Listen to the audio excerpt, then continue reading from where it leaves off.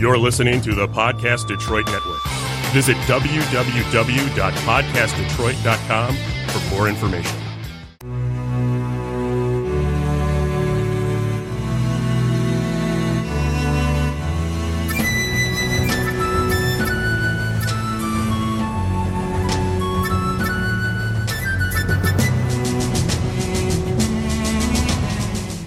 Hello, friends. Welcome to episode 22 of Storyteller Conclave. This is a show all about helping you run the best tabletop role-playing game that you can. Whether you're a new storyteller or dungeon master learning the craft, or an experienced storyteller looking to take your game to the next level, I am Sarah. I'm Rob, I think. It's been a rough week. It's been like a rough, since last Wednesday, yeah, since 1 week ago, it's been rough. It's been weird shit's happened. Like, people got injured and... the toilet incident. The plumbing and all kinds of stuff. It was people were sick. I mean, it was just none of the shit I wanted. So, well, let's look on the bright side. We've got Kate's feeling better this week. We do. So apparently the NyQuil shots worked. Woot woot. Yes, it did. Thank you. Yeah, we'll call those NyQuil. Right. We're not sure what they were, but they were NyQuil. Jim Beam makes NyQuil now? Apparently they I'm do. still asleep. That's fair. We're here in the studio recording another episode of our podcast. Episode 22. We got to play some D&D last week. We did. Sadly, we didn't get to play Mouse Guard because my brain exploded. You know what? It's fine. We'd also like to welcome Knox. We hear you. We see you in live show chat. So welcome to live show chat, because you can do that. That's what you get with Patreon. That is a Patreon thing. All right. So we have a whole topic to go over. We finally shifted out of the oddities. Yep. And moved into geography. Which, honestly, is okay. Yeah, it's here's the thing: it's an interesting topic, but I think a lot of the discussion tonight is going to center around what you don't need to do, and not what you do need to do. I think you put it really good at dinner, because I will flat out say, audience, I did not prepare for this show. I was like, geography, and I've got all this stuff going on, and she's just like, don't worry about it, I got this. And I read it, I'm like, this is all great stuff, but the one thing that sticks in my head is this is like not that important. And then I thought about what you said at dinner, and I was like, you're right. Whenever you think about D&D, or you think about a game, where you've got minis and people marching all over the place, you think of maps. And you think of how cool it is to have maps and stuff. And there's these epic terrain building programs where you can make awesome looking maps and like campaign cartographer kind of stuff. And then in the end, when you get to doing it, you're like, where do I put crap?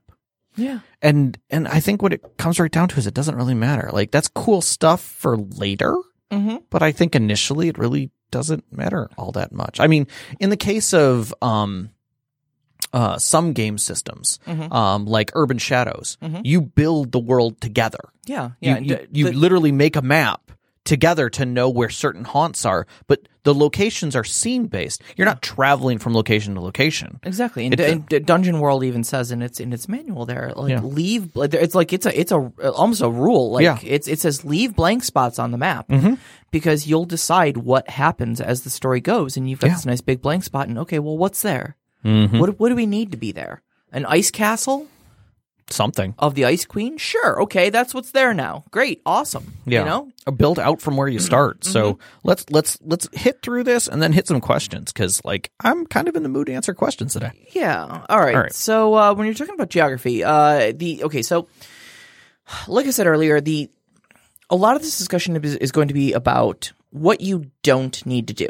Correct. Okay? It's about limiting yourself, because when we're talking about physical geography of world building, okay, that's literally everything. And when you're getting going with your world building and such like that, and you start thinking about your geography, it can get very overwhelming very quick to think, oh God, I have to map all of this stuff. I need to know what every nook and every cranny of this world and possibly other worlds even looks like. And you see all these great elaborate maps, especially like if you watch Critical Role, they've got these really professionally done maps of the different regions and whatnot and stuff like that. Because they have artists.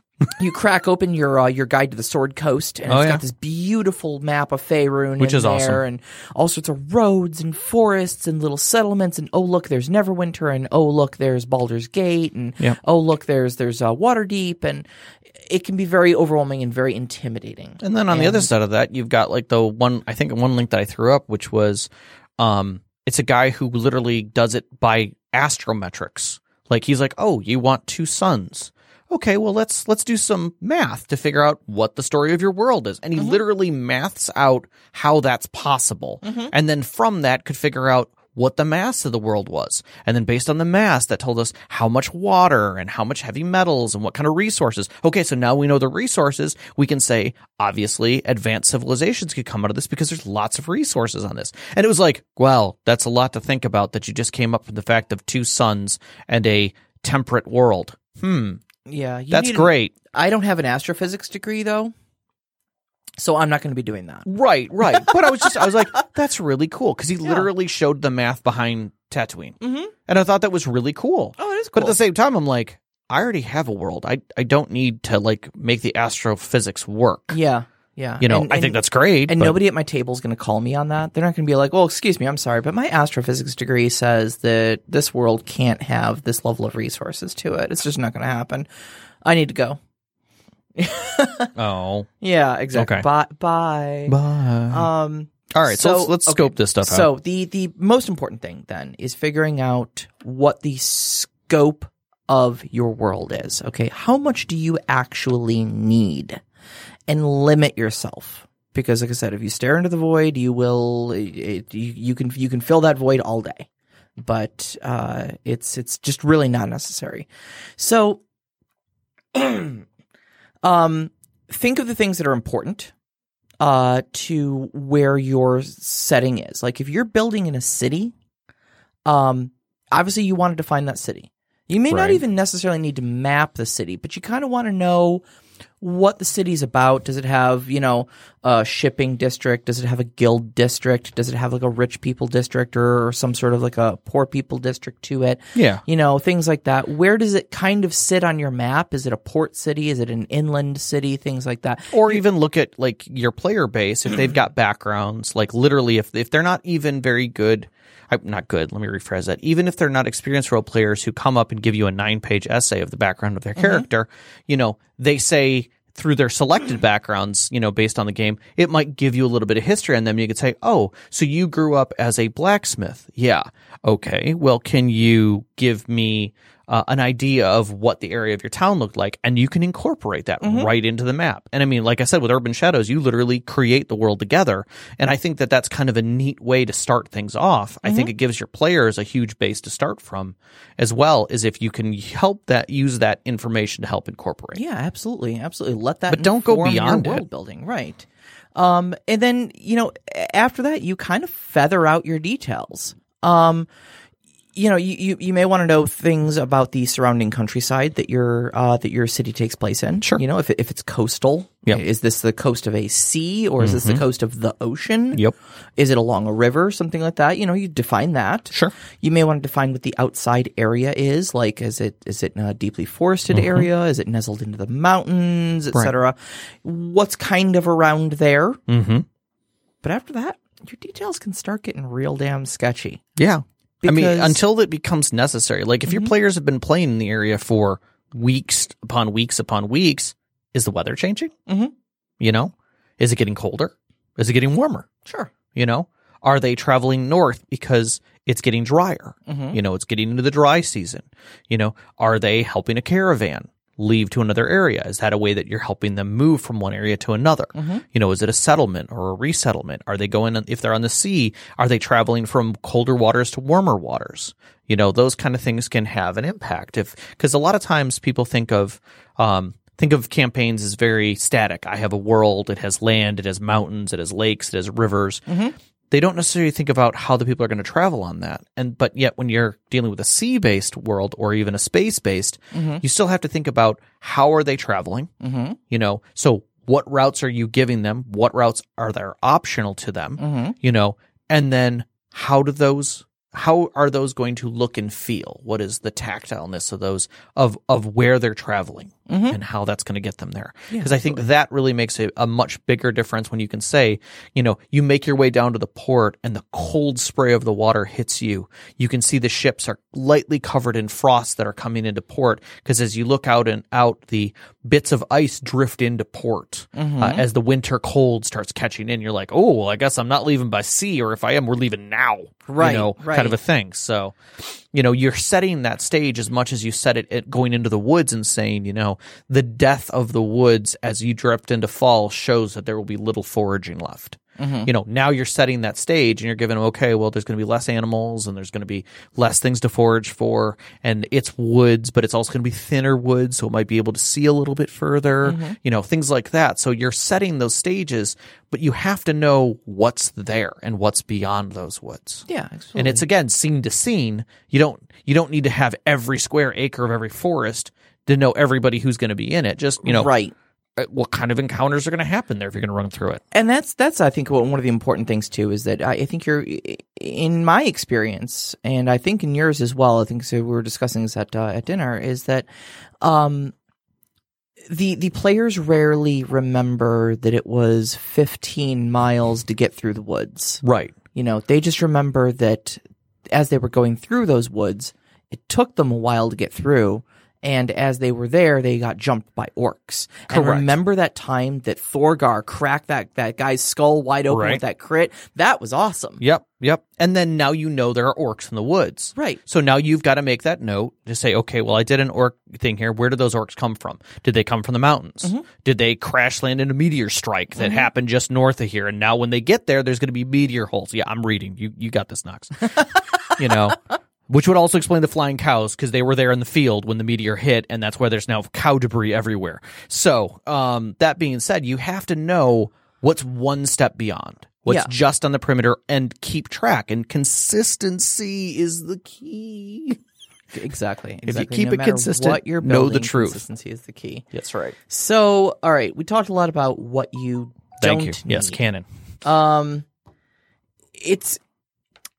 I've also seen a lot of things online of they're like random generators that give you the exact population of a town. Oh god. And the exact population breakdown, 75% human, 12% elves. There are 12 carpenters and 24 priests and 17 cobblers. I have never ever been in a game where that is even remotely important information. More power to the people who cook those things up for you. And every tool you make available online is good, I suppose. Clearly, you've never done an orbital strike. Yeah. I guess. I would we say come around to Exterminatus again. Forward. That's right. So, I'm saying that can be important, and I think it's great that they give you that information. Sure, more power to them, the more information they give you. But I don't think it's necessary for every game. Yeah. But they're putting it out there for the fact that it's a well-rounded design. They're giving it to you for all the options that could possibly come up. Yes, Grunthar's store of ultimate finding is there, but also there's a population of 20% elves, and elves in your world are shunned.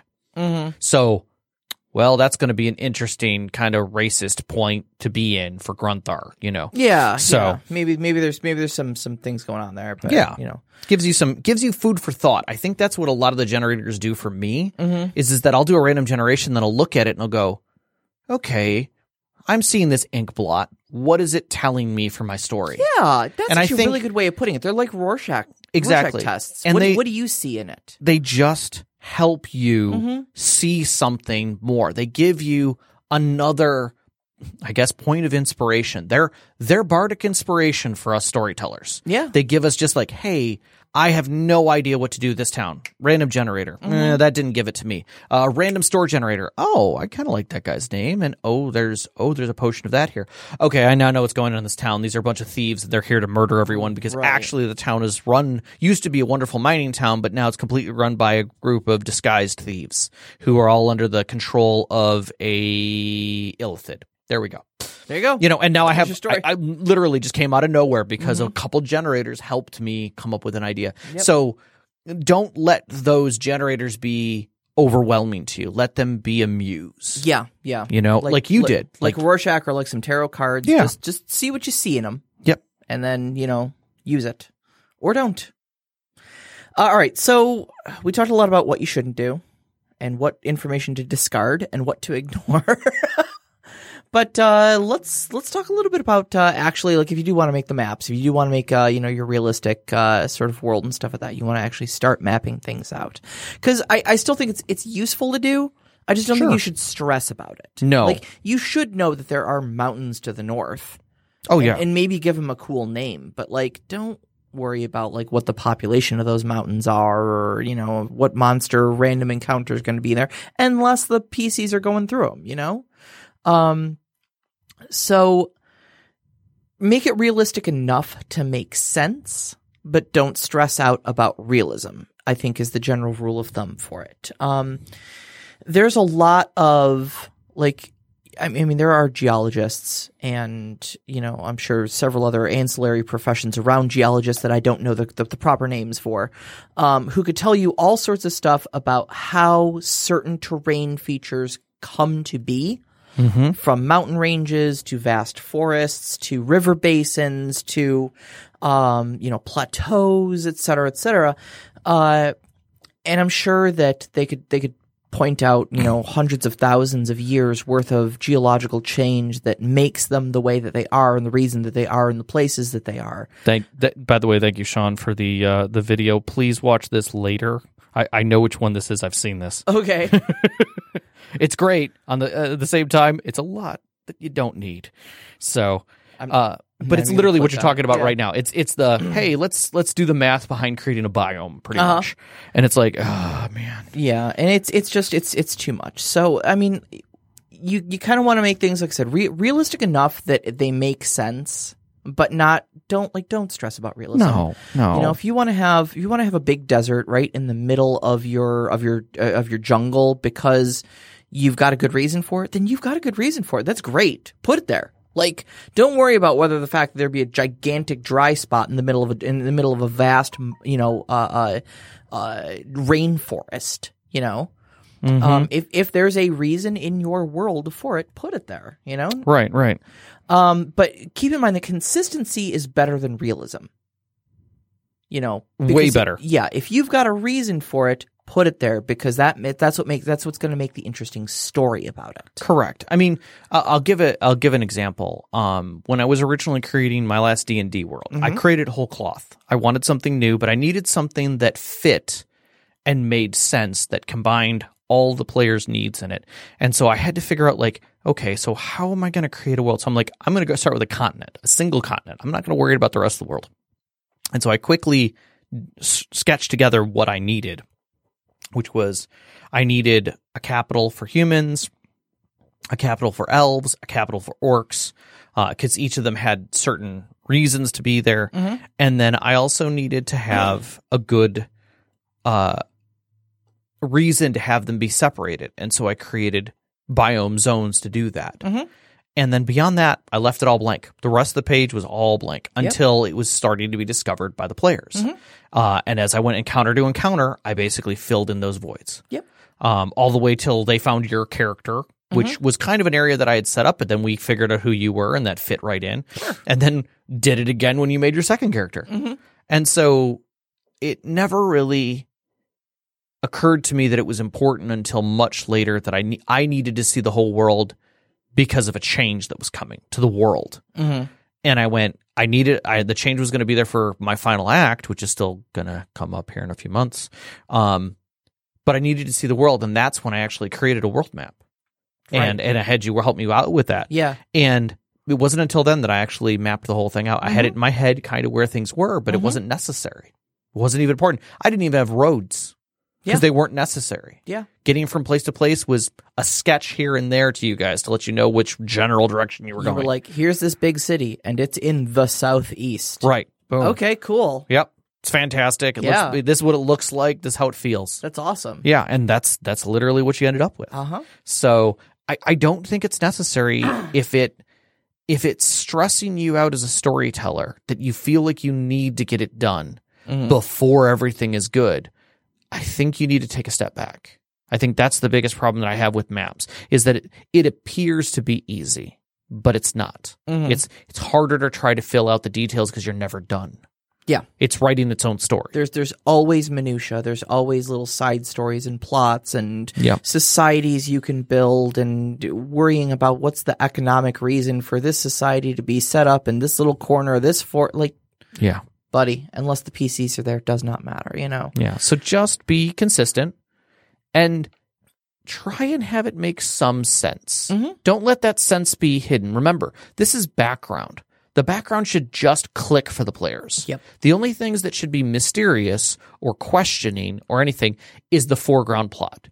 And then those discoveries should be made verbally. Everything else that's done through description or through you're traveling through the lands is fact. Remember that. Because if you ever are giving your players hints and ideas and things through the description of places, you're doing them a disservice because they may not all be listening. And they may gloss over that, no different than if you're reading through a book and, it's talking about certain characteristics until the actor or the player is interacting with it. It's fact. It's just what's there. Yeah. It's the truth of what's there. Good old Robert Jordan catches a lot of flack for that. He does. Describing every, thread of a tapestry that's hanging on the wall behind the person who's, important in the scene. But is he staring at it? I mean, sometimes, but other times, very much no. I mean, he goes into a lot of detail because it's there, right? And it very much. That's great. It's a double-edged sword because on one hand, yes, it very much fleshes out the world. It's amazing world building. He has thought about the reason for every detail of every piece of wood trim in the castle in Kyrian. But does it matter to the physical story? But it kind of doesn't. And it shouldn't. That's what I'm saying is you can go into details about how cool the garrison barracks are at your sci-fi military base run by the UMSC, and that these specific firearms are racked perfectly and always armed, and that at this time, you can easily see the LED readouts and some of the firearms are not fully loaded because of the fight they just got back from. Great. That's fact. You're just setting facts. That has nothing to do with the story until one of the players says, I'm going to start looking at the firearms. Okay. Now you can start coming up with details. Sure. You can start breaking things down. And I think it's important too that you can establish certain things like this as world building, but then they just kind of become shorthand after that. You know, like next time you are in these Marine barracks, you can be like, and of course all of their weapons are perfectly racked like you've seen before, and continue on. And they've already got that elaborate description of how meticulous these Marines are about keeping their barracks and all of their equipment in, complete pristine condition. Sure, go into detail about that the first time, but after that, it just becomes an attribute until it becomes important. Until those players roll a die and say, "Okay, somebody give me a perception check." You roll a die. You notice that 3 of the helmets are missing along the top edge. Why is that important? Well, I think you remember last time it was in perfect order. So that's an important thing to the story versus you listing off that it's just that as a description. Yeah. And like it should be just a normal thing. So case in point, Knox, yes. If you are putting into description over describing something, you might be doing your players a disservice in that they're thinking that that's a red herring. At a certain point, they're going to get bored too. Yeah, or they're going to think everything's a red herring. Yes. And that's really where you want to step back from that. Case in point, the chair. Oh man. There was this whole thing where in Critical Role, he described this chair that was it seemed out of place in the middle of this room that had been ransacked, and Matthew could not get the players to stop. It was just a chair. It was just a chair. Yeah. It was just to indicate that maybe someone was sitting in there for a while working. Right. He just added as a detail, but they were like, "Wait a minute, hold on. There's a chair in here? Tell us about the chair." And he's like, "It's just a chair." And they're like, "So is it padded, or is there any, do we look at the chair? Does it look like there's a sign of struggle? Was it just thrown in here?" Look, you ready? You ready? Just sitting in the middle of the room. Immediately would have jumped on that. I would have immediately, if the players are interested in a chair, fine. I'll tell a whole damn story about that chair, and it's going to change the whole plot. Why? Because they're interested. They're intrigued. Why not? No. See, this is, I think. Are you railroading? No. Are you railroading? It's not railroading. It's staying on track. There's a difference between the two. All right. Now we're getting into a fundamental problem. You ready? What's track for a player? All right. So here's my thoughts on this. We only get to play 8 hours every month. I'm with you. Okay. Sure. I do not want to spend 4 of those hours examining a god's forsaken chair. Then don't. But don't give them some. If they are interested in an object, give them something from the object. It's a side quest. Do it. Let it run away. It gets them off the chair. But if you give them nothing, they'll keep digging. Giving them a quest connected to the chair. We're getting so far off topic. No. This is who cares? Who cares? I do because there's a couple things I want to talk about before we get to. We gotta get to questions too. All right, we gotta get to questions. All right. So, if you're gonna draw maps, I've got some tips for you. All right, do it. All right. So, because I'm terrible at it, so I'm giving it to her. First thing to think about is like climate zones. Okay. Climate zones are a thing. There are 4 primary climate zones. There's tropical, subtropical, temperate, and cold. Sure. Okay, we here in Michigan, we live in a temperate zone. And as you get closer to the equator, you're going to get more tropical. As you get closer to the poles, you're going to get more cold. Yes. So, things to consider about where your lands fit within those. Okay. Second thing you want to think about is relative levels of fertility of the area. Yep. So typically water sources are going to create fertile environments, hence why Egyptian cultures out in the desert built along the River Nile. Yep, makes sense. Because it was the only place that they could get their shit to grow in the Sahara Desert, So think about that because your societies are going to usually pop up around there and such like that. It's also going to dictate to you where things like forests and swamps are going to be as opposed to things like deserts and badlands. Right. Okay. Third thing you're going to think about is topography. Okay.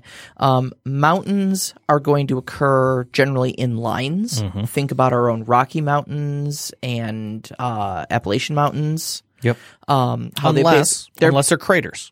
Well, unless they're craters, but those aren't really unless a crater is literally the size of a continent. Typically, it's going to be more of a land feature than something the size of a mountain range that's going to span possibly hundreds of miles. Right. You can also have erosion-based craters and erosion-based. Sure. Like the Grand Canyon is a good example of mountains that aren't really mountains. Right. Yeah. Your water features will definitely erode things into your features and whatnot like that. But to think about that, how mountains occur, your mountain ranges should typically be lines. Water is going to flow downward in elevation. So things are going to come out of high areas like your mountains and flow into low areas and typically into your larger bodies of water until you hit the oceans. Right. If you have those in your world. And then you kind of put all 3 of these things together. Your climate, your relative level of fertility and, what's the word I'm looking for? Foliage, and your topography are all going to inform what biomes are going to be there. Biomes are basically your sort of archetypes for land. So forests, plains, deserts, swamps, all those sort of things. And so, if you've got a lowlands that has a lot of water in it and it's in a highly fertile area, maybe you have a swamp there. Great.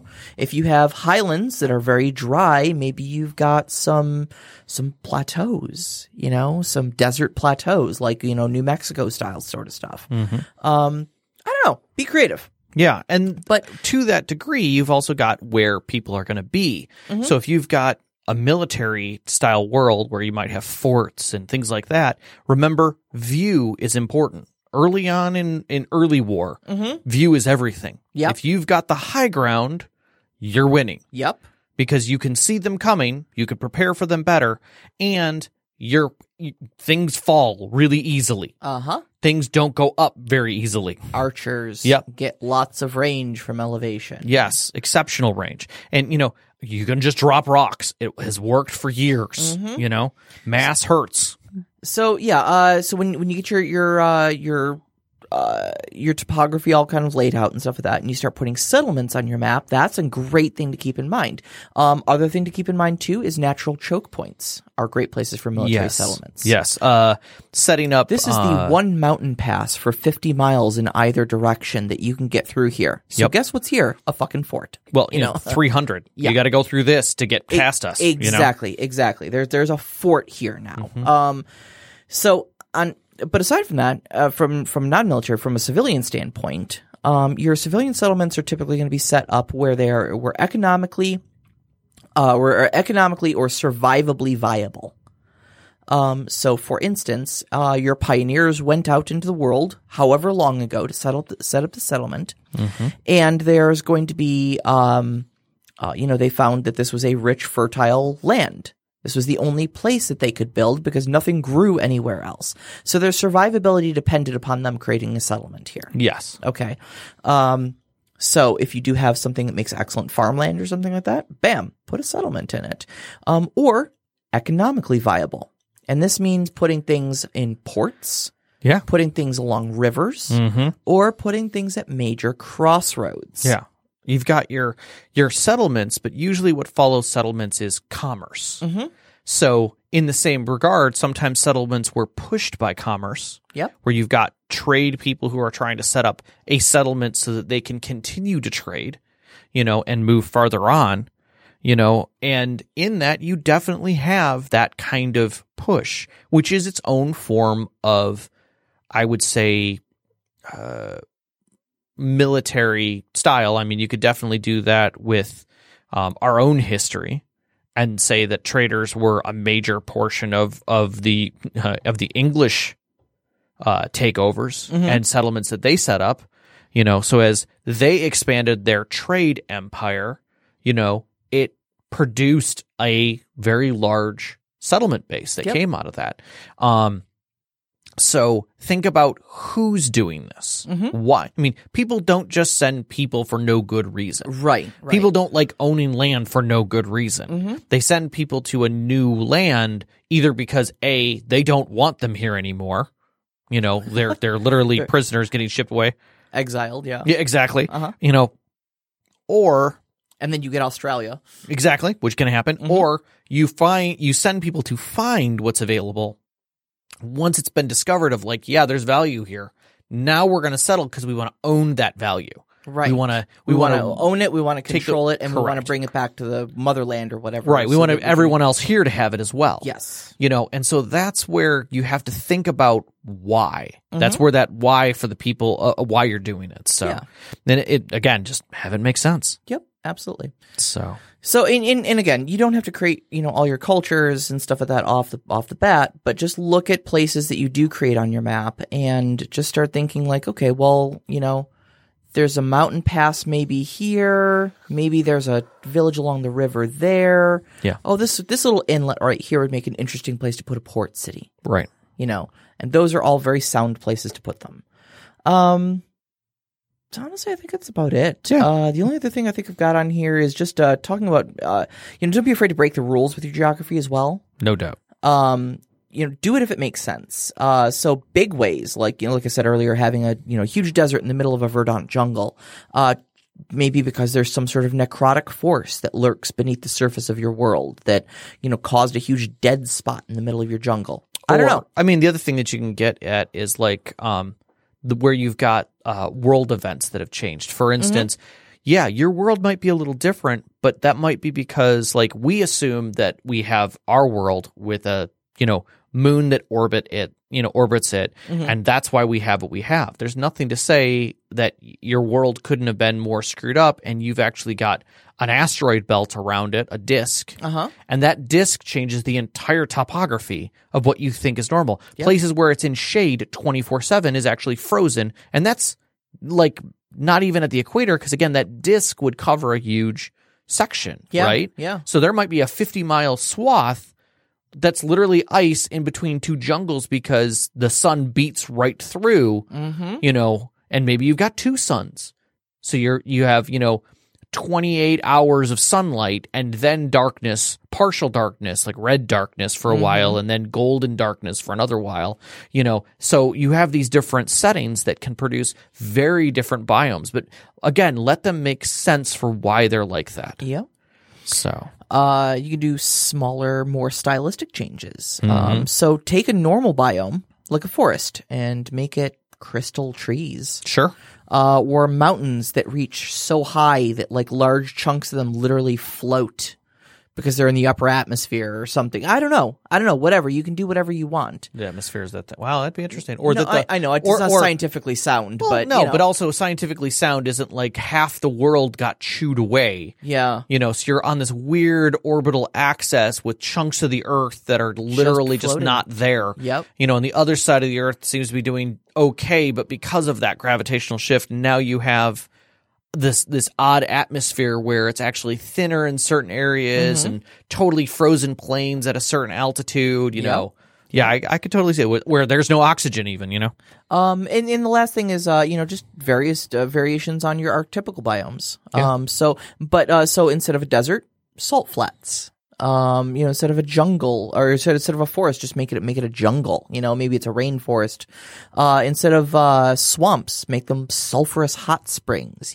Something a little more rare with a little more pizzazz, but still not out of the realm of possibility. I think that's really all I've got to say on geography. Go out there and do your best. Yeah, just have fun with it. Just have fun. Because at the end of the day, your players are going to remember the stories they told in the land Exactly. Far more than they're going to remember the map.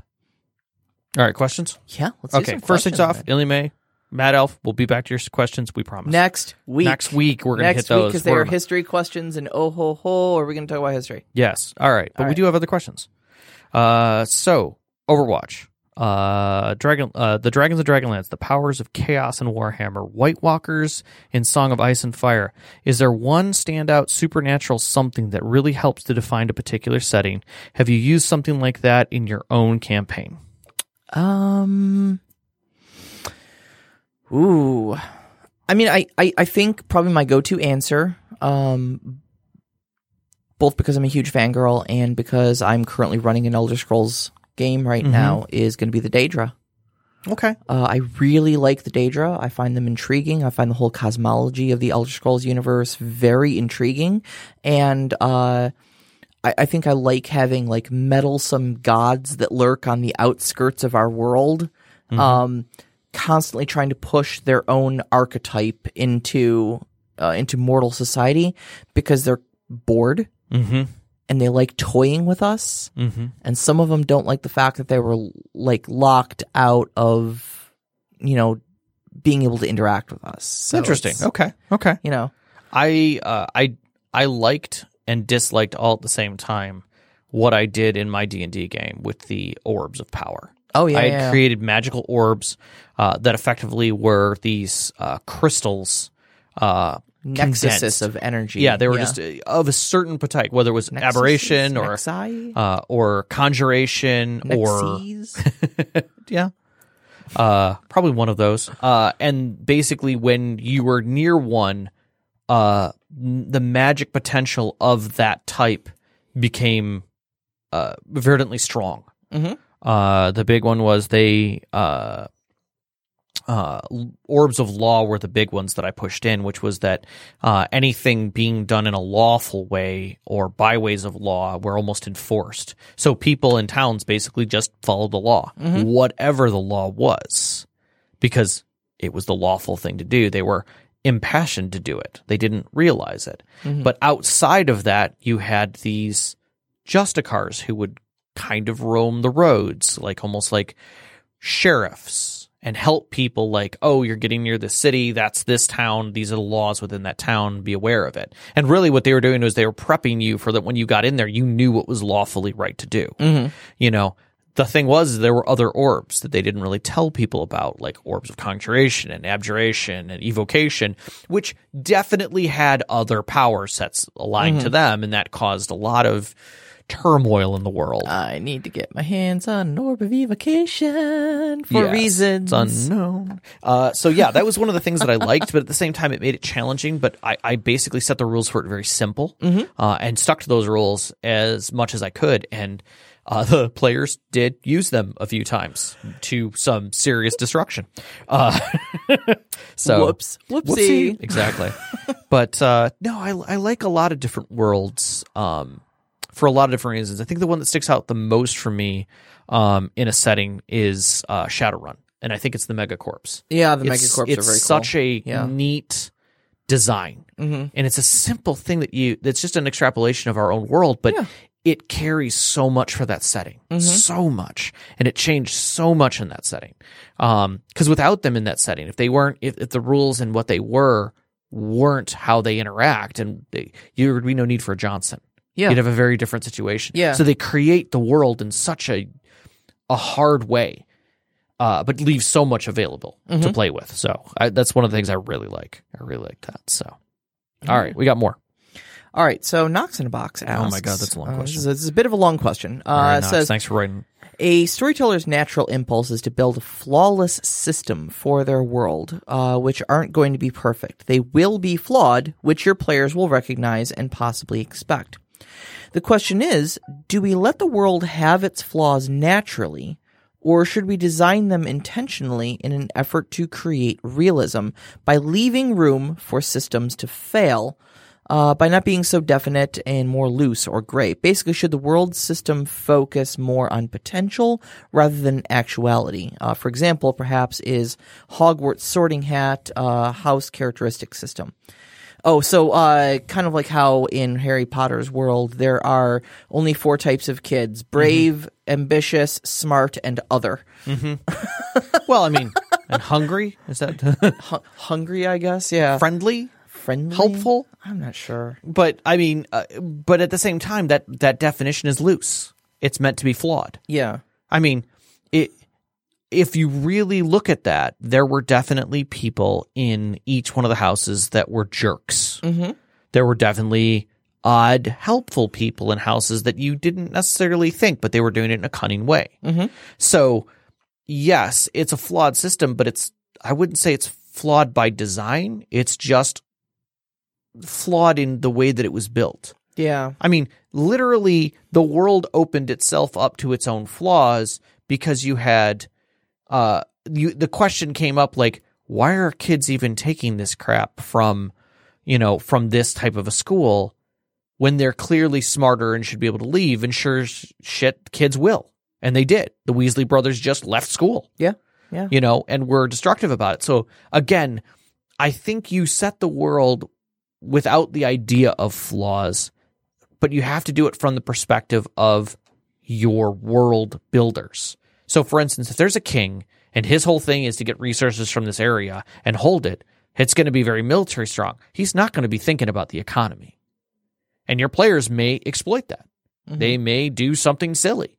They may just join his guard, or convince him that they can defend things better and then, step off to the side and be like, yeah, we said we were going to defend this, but in fact, we're not. Right. And we're bandits now. We're bandits, actually, and we just stole all your shit. Oh my God, leverage kind of crap. Yeah. So I wouldn't think that you need to set up any flaws. The world will be flawed on its own, but I think those flaws are inherent in everyone's design. I mean, as usual, I think I'm probably becoming known for this quote. I'm of two minds about it. That's fine. I think on one hand, I think there's going to be flaws. They're just going to come out during gameplay. Like Rob was just talking about. Yep. But at the same time, I mean, I have outright designed flaws into things. Sure. Because it makes for a dramatic story. People aren't perfect. People aren't going to create perfect systems. But if it's important to the story, I think definitely yes. Yeah, and or not even necessarily that it's important to the story, but that it's a world building aspect that could create story. Okay. It's not story in and of itself. Sure. It's just that this is a theocratic society that heavily focuses on worshiping this one god in this one way to the exclusion of all others. And that has brought them, an economic downturn because their faith does not allow them to do this one particular thing, which would be very advantageous for them, but they rebuke it. Right. That's obviously a flaw. Right. It's an ingrained inflexibility that is causing harm to their society. And it's not necessarily a story because there's not players in it. There's not an outcome to it. It's just a thing that exists. This society is built this way. Sure. Do with it what you want. That's just how the pieces are set on the board. From there, you could have story that emerges if your players begin to interact with it. If they begin to try to push society in one way or another, they're going to see the inflexibility as people push back on them, as you're trying to tell me to turn against my god or whatever. Maybe they do end up convincing them to change their ways, et cetera, et cetera. I don't know. Whatever. You can come up with whatever stories you want, but I think I'm a big believer that good stories come from flaws. Rob has seen several of my characters in the past across several game systems, and that's usually where I start building my characters, is with flaws. Oh, no, I think flaws in characters are a great idea. I usually say my character fits this archetype, but they're messed up in this way. Right. And that's going to be my struggle. Okay. And for instance, Ravana, we were just talking about your world and the mountains and stuff that you put in there. My character in that world is a mountain guide and a frost wizard, essentially. Yep. And she's just an old country. She's a young country girl, and she sees things very, very black and white. But that's her flaw. Yeah. I know that.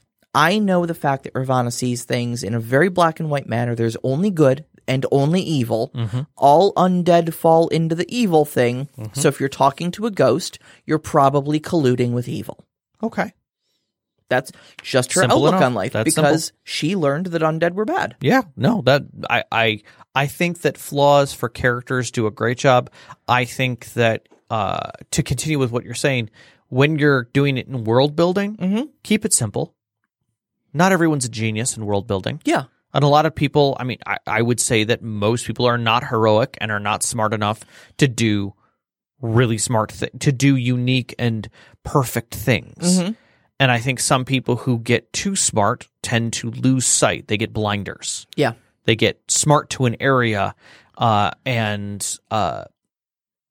funny enough, I'll throw this in before we move on. Okay. I was watching a video of Everyday Astronaut, the guy who does Everyday Astronaut, talking to Elon Musk.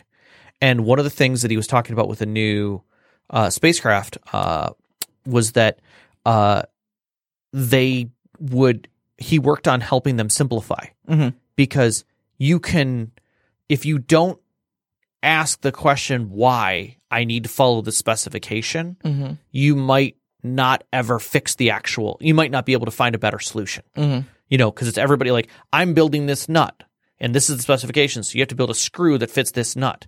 And then that guy's, okay, well, this bolt hole needs to be this big because this is the size of the screw going through it. And that means this plate has to be this thick because this, So you go back to the first guy, well, why did you build a nut to that specification? Oh, it's what we had available. And you just literally designed everything based on that first nut. Because it was just completely And probably arbitrary. there's some guy at the far end who's trying to make sure everything works perfectly and is literally doing engineering and super math and everything to get the weight down. And it's taking him hours to design this flawless thing. And then then everybody just says, no, scrap it. That's too challenging. Let's not do it that way. Let's do it this way. And so they literally did that. They built that huge carbon fiber thing to be able to build a whole carbon fiber rocket. And they're like, whoa, why are we doing this? Literally, every time we do this, we have to redesign another thing. Can we do this out of stainless steel? Yeah. Is stainless steel cheaper? Yeah. Can we just use stainless steel? Oh, yeah, it's got great properties. Let's just go stainless steel then. So we're just going to scrap all that design work we did. Why? Because it's the smart thing to do. Sometimes you have to do that. And so it takes a lot of intelligence, group intelligence, to watch that process and stop it and fix it. And that doesn't happen most times. Yeah. Most times it is a dumb thing that happens. We need to block off this dam, get a bunch of boulders. We're going to put this all in here. We'll use some mortar. We'll lock it in. That should take care of everything. Did anybody remember that we have tremors every summer? No. No. Exactly. So just remember that tends to be, designed by committee. So. Yeah. And just to answer your question, Knox, he writes, my concern is crossing every T and dotting every I makes the world too perfect and unrealistic. So don't try to build the perfect system. Yeah, you're not going to be able to. No. You're one person and you're trying to write a whole story, and this thing is your systems are just parts of it. So you're going to have flaws. Allow yourself to have flaws. Sure. Forgive yourself for them right now, and just try to roll with them and improv around them. Yep. Come up for reasons why their flaws are there, and tell your story around them. It'll make for interesting storytelling. I like it. I like it. All right, Technolich. When it comes to starting from scratch with geography, do you find it more valuable to start with larger items, then move towards specifics, or start with well-defined nugget and build into it? Both. Yeah, you can make an argument for either. Both. Honestly, it really depends on what type of story you're trying to tell. Yeah, it also, I guess for me, if I'm starting, I rarely start from a geographical sense in my headspace, but now that I think about it more so, it's chicken or egg for me. Like, what's my story? Yeah. Sometimes I'll come up this time it's going to be romance. Sometimes I'm thinking about the world. Mm-hmm. And so I might draft some ideas about the world, but everything is going to be a light sketch. Everything. Mm-hmm. And I will erase and rebuild and do things multiple times. But more of the times than not, everything will be very blurry beyond what the players are going to see for the first, I would say, 5 sessions. Mm-hmm. Yeah, I will think about 5 sessions out. If they literally, this session did this, and then immediately follow the train to this session, then immediately follow the train to this session, and then immediately, how far will they go? What will they see? What will they need to field and interact with? So and at that you point, start with a well-defined nugget and then build around it. So I would say we're starting in this town, so I'm going to define the hell out of this town. And then 5 game sessions later, when they're like, we're going to leave the town. Okay, well, now I need to figure out what's out there. Kind of. And if I'm going to do the world building, I'm going to say, do you see mountains from where you're at? Mm-hmm. Do you feel cold? Things like that. Like but all of that is going to be on a piece of scratch paper made in pencil with just little jots. Like, okay, there's some mountains up here. There's some of this over here. And a lot of that will be filled on by when my players are creating their characters. Okay, where are they from? Mm-hmm. What do they know? And then that's all gray light sketches. Unless everybody was born and raised in that town, I need to have gray sketches everywhere else to say this is what we know in somewhat. I've done it both ways. Yeah. I've my own homebrew campaign was started off with geography. Mm-hmm. I kind of sketched in the whole world and then kind of refined that down to, okay, what are the kingdom boundaries around here? And then, okay, what do each one of these kingdoms do? And what do they, how do they interact with each other and stuff like that?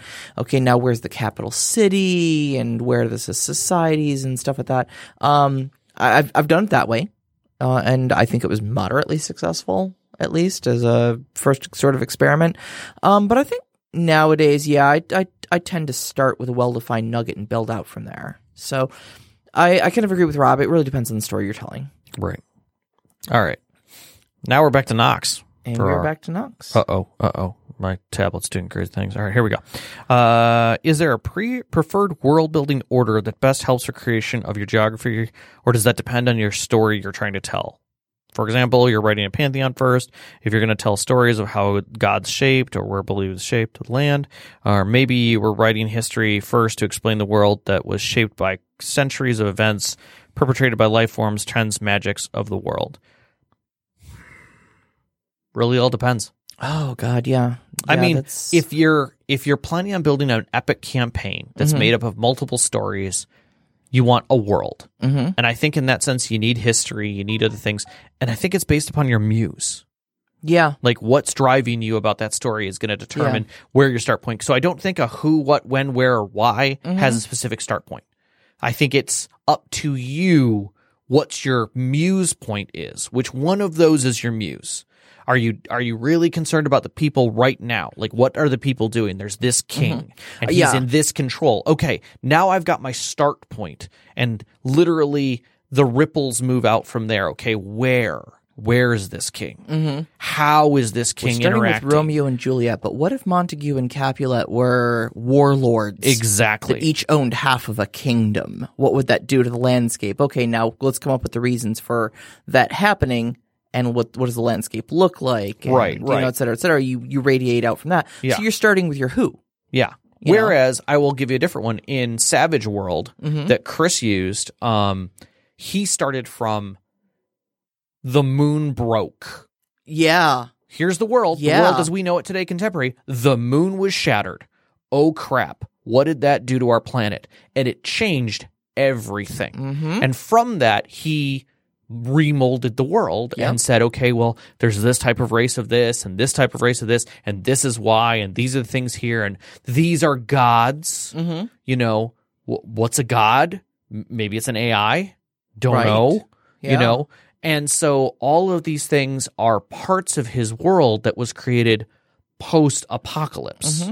So the important part in his story for world building, or probably a muse to that world building, is the apocalyptic event. And that's what changed everything. So I think it's about your muse point, and then go from your muse and ripple out from there. Yeah, absolutely. So, Absolutely. Yeah, there's no wrong way to do it. But I definitely think that's a more fun way, and you'll definitely ripple back in. Changes will be made. Sure. In the world building, and then, you know, setting, world building, story, or story, world building, setting, or story, setting, world building. I mean, that's all different as well. So, you know, but that gets into a much deeper discussion about how you feel about that center point, what started this whole thing. Right. And keeping in mind too, you know, your world building may take a backseat to everything else. You know, I mean, there's some people who sketch out elaborate whole worlds with, you know, maps and everything mapped out before they ever ask players to sit at their table and play in that world. You know what they're called? Wizards Writers of the Coast. Yeah. Well, basically. I mean, seriously. But you know, but there are people who do that. Yeah. And that's great. It's certainly a tack you can take. Yeah. But there are also, you know, like I said, like Dungeon World tells you leaves blank spots on the map. World building is specifically in Dungeon World put in the back seat. It's like, no, that's literally the last step. Like, first you come up with a story. Second, we make characters to put in that story. Third, we figure out where that story takes place. And we also kind of figure that out along the way from the seat of our pants with the input of our players. Right. So, you know, depends on your setting, depends on your muse point. Yeah, just, you could really do it a lot of different ways. Yeah. So either way, have fun with it. So next week's topic is history. History. And I almost feel like it's going to be kind of the same sort of discussion. yeah, It's going to be less about what you need to write and more about what you don't need to write. yeah. And so I kind of want some direction out of this from the people who are listening. So if you're listening to us live, thank you so much. Think about some questions you want to throw. Don't write them up there yet, because I want to put a marker in our chat so that I know where our break point is for this. But get some ideas flowing about what things about history, what questions you have about history. We have some out there, which we are going to answer. We've put you off for like 3 weeks. We put you off for 3 weeks. Your questions will be answered in the We love story. you. We see you. You are so valid. You are part of this world. You're part of our history. This will happen. But throw some questions at that, because we kind of need a direction, because there's a lot that we could talk about, and there's so much that I started watching and I literally had to stop. Because lore is such a challenging part of history, and it is its own thing in history. It really is. So, and then you have stuff like pre-existing worlds where you have to figure out where you are. 7th City does a good job of that, where it's like, you're at this point in time when you play. Yep. You work, and then when you're done and you start a new one, you come back to that point. Aberrant, That's where you Adventure, Trinity, all the Aeonverse games, they do the exact same thing. Like, Aberrant takes place here. Yeah. Adventure is 1928. Yeah. Period. Right. You know, but you things like Forgotten Realms or Faerun or Elder Scrolls. Elder you know Scrolls. How long it took us to how long it took me to figure out just where I wanted to set our game chronologically, let alone physically. No, I'm with you. There's just so much. Yeah. So anytime when you've got massive lore, you start running those risks. So we'll definitely get into it, but figure out what kind of questions you really want to ask about history. And we may not get a lot, and if we don't, we're going to have some fun with it. But yeah, absolutely. And then we've got ideas for our next, few shows.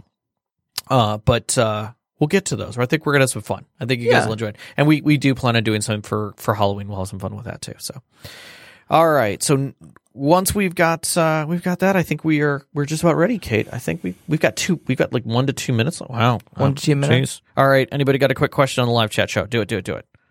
You got like a minute. Yeah. Come on, Knox. You're on the spot. What do we got? Overwatch. Come on, hit me with something. Anything. Uh-oh. Knox in a box is typing. Oh. Heatsink is typing. Why though? Why? Oh, nice. We see this. All right, what do we got? Because always. For treats. That's right. Come on now. You got to have something, guys. Come on. Give us something. Anything. This is why live chat is available. Dead air. It's terrible. No. Don't make me do ASMR. I see everybody typing. I see. It's they're typing too much. That's the problem. We kind of put them on the spot. We totally did. We totally should have like preempted this with something. You guys are losing your time. Oh. Uh-oh. If Mr. Goodwrench was a tool, what type of tool would he be? Well, not just a wrench, because he's a good wrench. Miter saw. I'm sorry. We were looking for miter saw. Too slow. Yeah. Where do you guys like dropping characters and shit? Where do I? Where? I guess where. I usually do towns. Yeah, I usually do towns. I usually do major cities. But I'm starting to change my mind on that, because I think I might start doing more chaotic settings, where you're like, you find yourself on the edge of a crag. You're fighting your way up it to ogres who are above you, while being chased by something south of you. Why though? Go. Why though? So, next to volcanoes, yes. Holding your guest NPC. There you go. Yes. Handling guest NPCs. That's guest a big PCs. topic. That's a whole thing. We'll do that. Yeah, all right, go run us. All right, we're running out of here. Ladies and gentlemen, you can find us on Twitter at @ST_Conclave. You can find us on Instagram as well at @ST_Conclave. And our Discord link is not only up pinned tweet on our Twitter feed, but it's also in each one of our episode descriptions on your favorite podcast software. So go ahead and click on that. Join us in the Discord, and please, by all means, shoot us some questions on there. We love having this sort of discussion with our listeners and our Patreon members, like Knox in the Box, who just chatted with us through the whole show, along with Overwatch and everyone else. Our intro music is Beyond the Warriors by Guy Frog, who we found. He's a cool guy. We'll put up his link so you can find his music too. Outro music, which you're listening to now, is Only in Our Footprints in the Sand by Midair Machine. Carrie Washington is the actual artist there. You can find her on freemusicarchive.org. We record at Podcast Detroit. Find them at podcastdetroit.com or at Podcast Detroit on Twitter. Our engineers, Kate, thank you so much. Thank you. We love you, Kate. And our families, Vicky and Sean, thank you so much for supporting us and putting up with us as we do this Wednesday night after Wednesday night. All of our friends who've sat with us at our tables throughout the years, and you, our listeners, we love you. Thank you. Good night, guys.